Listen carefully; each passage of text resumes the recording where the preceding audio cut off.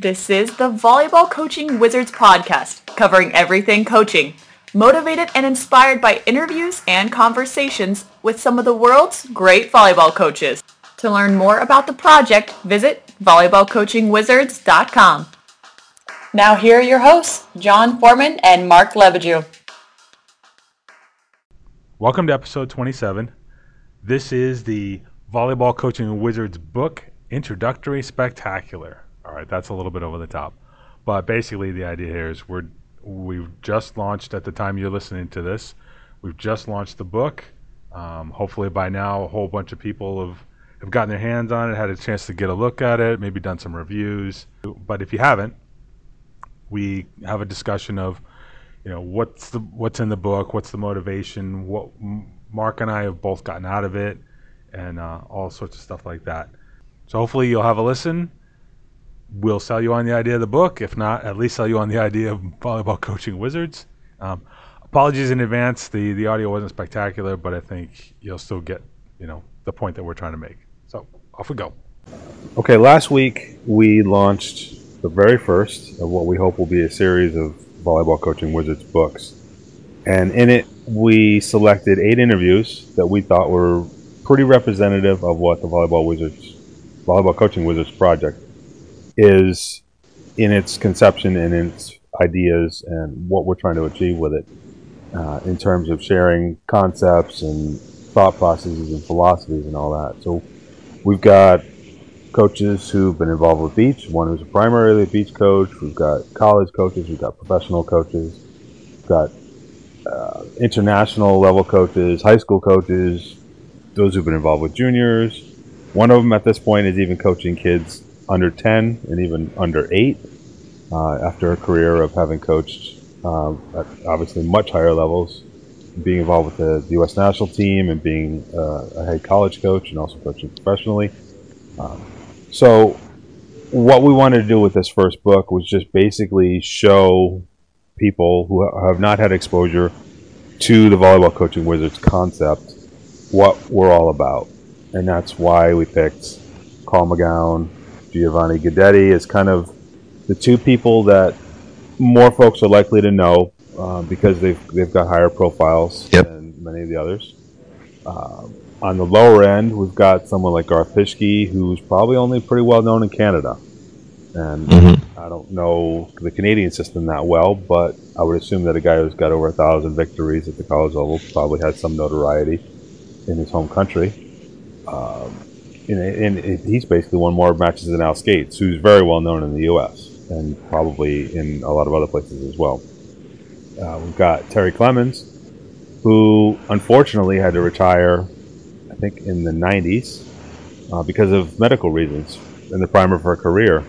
So at this point, she's not somebody who a lot of people have heard about, but in her day was one of the best college volleyball coaches in the country, won 7 national championships, including 6 in a row in NCAA Division III. Her interview was amazing, and you could just from the conversation that I had with her, you could feel the energy that she must have had when she was coaching, even though she was in the hospital on a regular basis to deal with these problems that she was having. And I think she even said she missed the national championship match because of them. It was obviously a major motivation for her having to leave the sport, at least on an active basis. You interviewed Craig Marshall, who is an Aussie beach coach, has been involved in the Pro Tour for almost 20 years. And, in going through that interview, it's obviously as a beach coach, and he's the first one that we've done who's primarily the beach coach. We've done others who've done it kind of secondarily. Obviously he brings a different perspective, but I thought even beyond that, there were some angles to the way he talked about coaching and about the sport and about professionalism and development that I thought was different and brings another level of diversity to what we're trying to do. We've got Tom Turco, who's won 17 high school championships in Massachusetts. He's one of those sorts of people in Massachusetts and in New England, that's the northeast of the U.S., know because of that success and because he's also been involved in the juniors level as well. But if you go beyond that, his name isn't going to ring too many bells, even though he's been twice nominated or selected as National High School Coach of the Year. We've also got Ruth Nelson, who I mentioned was the one I mentioned before, who's working with the really young kids now with her Bring Your Own Parent program. She was Ari Sellinger's assistant coach in the U.S. Women's National Team back in the early 80s. Used to coach collegiately at Houston, LSU, and also Iowa, I believe, if I remember correctly. Coach professionally when there was a women's professional league in the 80s. Okay. One of those evolutions that took place, along the way. I'm missing somebody. You are missing Jefferson Williams. Yes, Jeff Williams, who's won, I think, almost 60 titles coaching in the UK. England, obviously, a lot of people would look at that as kind of a backwater. They didn't have a national program after the Olympics because they defunded it following 2012, although they've since brought it back. But he's Jamaican by way of Canada, and also was involved in playing and coaching in Sweden before he landed in London. So another really interesting perspective. He's influenced at least a whole generation of modern UK coaches, which is also a factor of what we're trying to do here. So it's a really interesting collection, and I hope that the readers of the book appreciate that and really kind of get a lot from out of all those perspectives. Yeah, I mean, obviously we deliberately chose them to be broadly representative and cover a wide range of areas, of levels, of genders, and so on and so forth. So I think that there's an amazing amount of stuff in that group of 8 interviews, and we've how many have we done now? It's around 40, nearly about 40. Yeah, so this is really just, in a sense, the tip of the iceberg of what we've already got and what we hope to do in the future. Yeah, for sure. Yeah, we talked about in the introductory podcast, episode 0, about the motivations behind the Volleyball Coaching Wizards project and where the idea came from and all that. And from your perspective, one of the big things that we're looking to do is to develop a volleyball, or at least expand a limited amount of current volleyball literature. So why don't you kind of go into what you see where this book starts us on the path toward? For a long time, I've been a student of volleyball, not just a student of volleyball, but a student of coaching as well. And in the English-speaking world, particularly, because that's the one I live mostly in terms of literature, at least, there's a rich literature of books about coaches, by coaches, about coaching. Going through the gamut of sports, and I've read a lot, particularly about basketball, because I always thought that, at least from a team management point of view, basketball and volleyball were the 2 sports that were most similar. But NFL coaches, soccer coaches, Australian football coaches, etc. But there's a really limited literature on volleyball. There's a little bit of technical literature, which is actually also not very good or broad. And then on top of that, there's, in English at least, there's half a dozen books that have been written on or about coaches. And most of those are long since out of print. Books by trying to think of the French guy's name now, who worked in UK and influenced Jefferson Williams, Ralph Hippolyte. Yep. Ralph Hippolyte has a couple of books. Doug Beal wrote a book. There were some books that were translated into English by the Canadian Volleyball Association in the 70s. And currently, Mike Hebert and Terry Pettit basically are the most published volleyball authors. But essentially, there's nothing, and what there is centered around a really small part of the volleyball world, which is the US collegiate system. And there's so much more volleyball out there. There's so many incredible coaches with knowledge and passion and ideas, and that in the English-speaking world that we firstly hardly ever get to hear about or hear from. And just in volleyball in general, there's just such a little amount that exists. And when you came to me with the proposal for this project, that was one of the first things that came to my mind, the opportunity to be able to add something of value to the entire volleyball community, the entire volleyball world.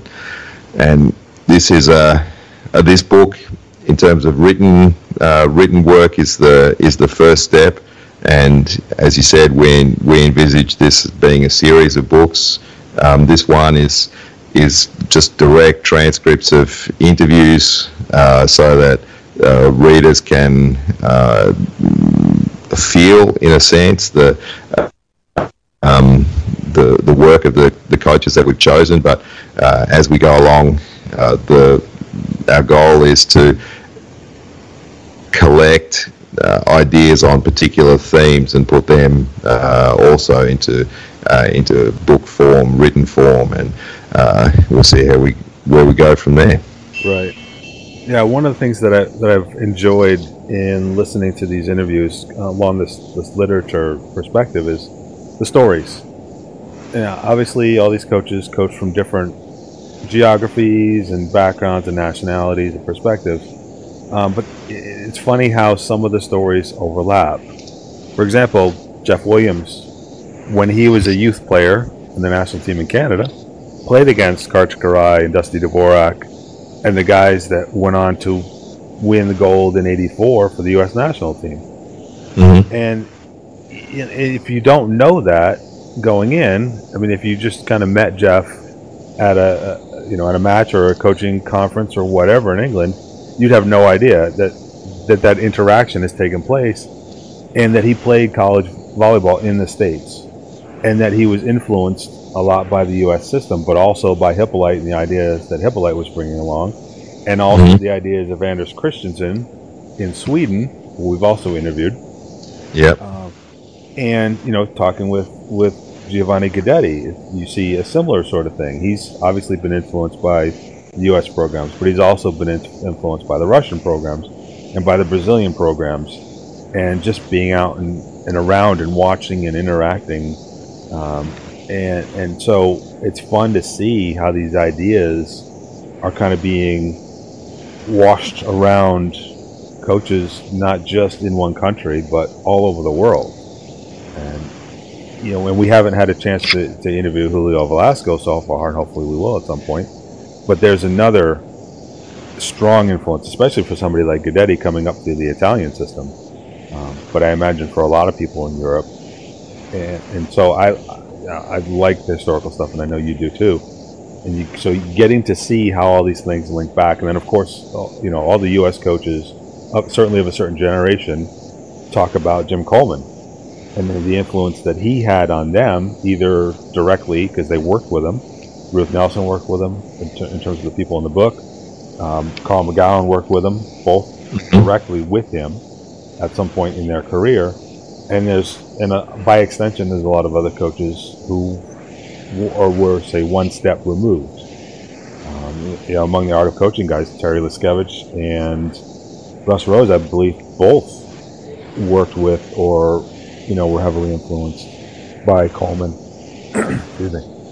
So I find that stuff really interesting, and at least for some of us, there's kind of a moan and groan about the lack of any sort of sense of history among volleyball participants, certainly, and even among coaches, and just where the sport has come from. And Yep. yeah, you listen to somebody like Ruth, who talked a lot of history in her interview about the sort of things that were being done in the 60s and 70s that people kind of look at as only having become modern developments. So it's nice to see that sort of stuff going on, and just to realize that, hey, this sport didn't start with rally score, or in the U.S. it didn't start with the '84 Olympics when the men's national team won the gold medal. There's a lot more history going on here that a lot of us were never taught and never heard of coming up. That's part of the literature thing, that with so little written record of coaches, of events, of tournaments, there's not this history that other sports have, and it's always been amusing to me when I've had players from different countries in my teams, and I've been able to teach them something of their own volleyball history, the history of volleyball in their country. It's always amusing to me in some sad way. But as you were talking there, you talked about Guidetti being influenced by this coach and that coach, and it came into my mind that one theme that runs through a lot of these interviews is that while there is no formal volleyball literature or formal volleyball education, I guess, in that sense, a lot of these coaches have informal contact with other coaching wizards and other top coaches. Guidetti talks in his interview about just cold calling Doug Beal and going to visit him in his office for a week.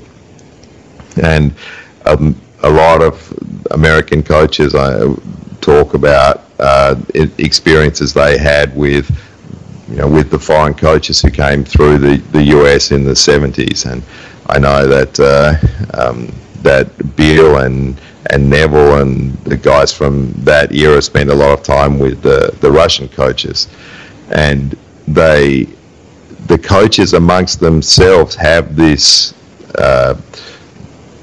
informal literature, but of course it never gets out in any further than the sense of watching the teams play and maybe being able to see bits of different volleyball schools in some particular team. But that's something that dawned on me actually just as you were talking about it earlier. Well, and actually to that point, one of the features of these interviews is almost uniformly the Wizards talk about the eagerness to get out and learn from other people. Yes. And to go and watch other teams play and other coaches coach, and at the same Absolutely. time to be open to letting other people do the same thing with them. Yep. Yes. The experiences that I've had, when I've contacted a coach or asked to visit a practice or anything like that, there's almost never any sort of issue with it, and conversely, when people contact me and they want to visit a practice or have a conversation or whatever, I'm always open to that. I've never not let anybody come to practice, and when they do, then we always spend some time afterwards going through what happened, why it happened, and so on and so forth. And for me, that's again part of the same process that or the same mentality maybe that brought us into this project.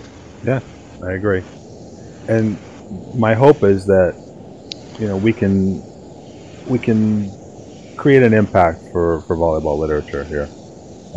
when I was just a couple weeks ago, I went looking through Amazon's listings just to see what volleyball books were on their top sellers and kind of compare it to other sports. And to your point about the literature in basketball and football and other sports, you see a lot more in the way of stories about people and teams, players and coaches and teams.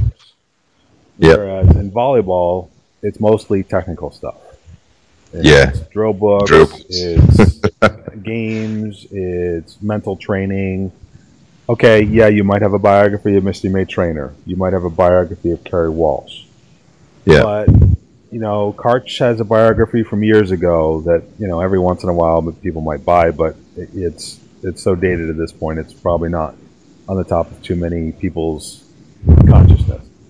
St. John Smith did a really good book on the origins of beach volleyball in the U.S. Yep. And if you have any interest in the history of volleyball, that's worth a read.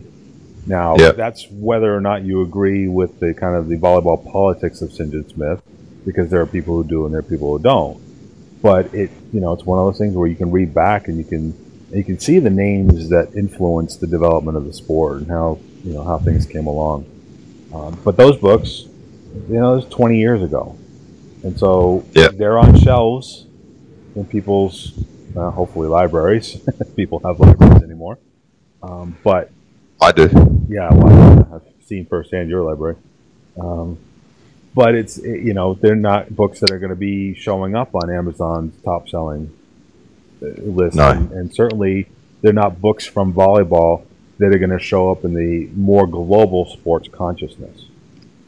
And as much as we're obviously looking to do something for volleyball here, we're not thinking of that exclusively, because frankly, a lot of the stuff that comes out in these interviews is not volleyball specific, which I think is really cool. Well, we're not really talking very much about volleyball at all in the interviews. We're talking about coaching, and the principles of coaching don't really change from sport to sport, or at least team sport to team sport. Mm-hmm.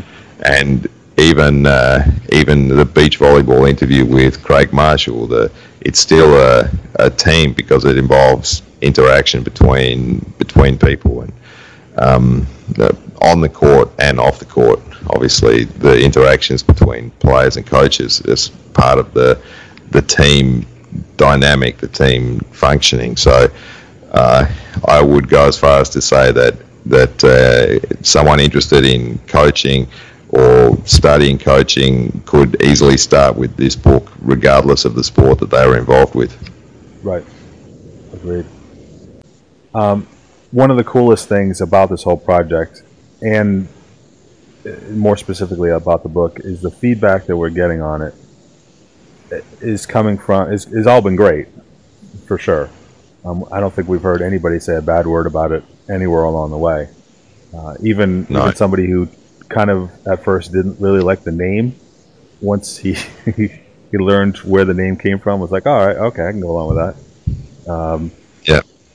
But what's really been kind of cool for me is the Wizards themselves that we've interviewed have all been really, really into the idea of the project. Yes. Which, it just makes it that much easier for us to want to keep doing it. Yes. And even there's even been some coaches who, for language reasons, haven't felt that they could participate in the way that they would like, still were really supportive of the project. And I have to say that from my perspective, there are things that have happened, things that have been talked about in the interviews that you've given, that I've also done, that I actually use in my coaching, that I've straight away picked up and said, all right, I'm on that. And it's interesting, it's a tool, it's stimulating ideas, it's I think that the whole project is, if I do say so myself, an incredibly valuable project. I agree. I mean, and I agree in terms of taking up stuff that have been talked about in interviews and going, yeah, I can see how I can wrap that into what I'm doing. or at least, let it influence me in some fashion about the way I think about something, which is obviously one of the other rewarding elements of being able to talk with all these people and listen to all these interviews.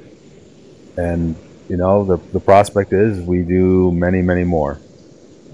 When I first put the list together, we had something like 300 names on it, between names that we came up with and names that other people suggested. So there's no reason to suggest we're going to stop anytime soon.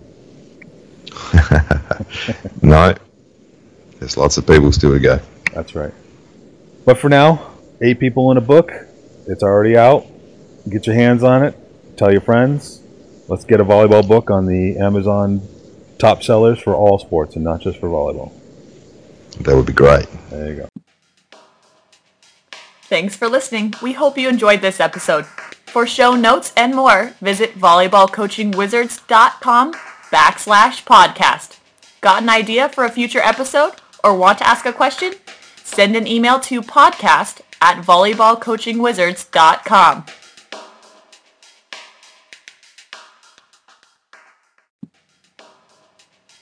Thanks for listening. We hope you enjoyed this episode. For show notes and more, visit volleyballcoachingwizards.com/podcast. Got an idea for a future episode or want to ask a question?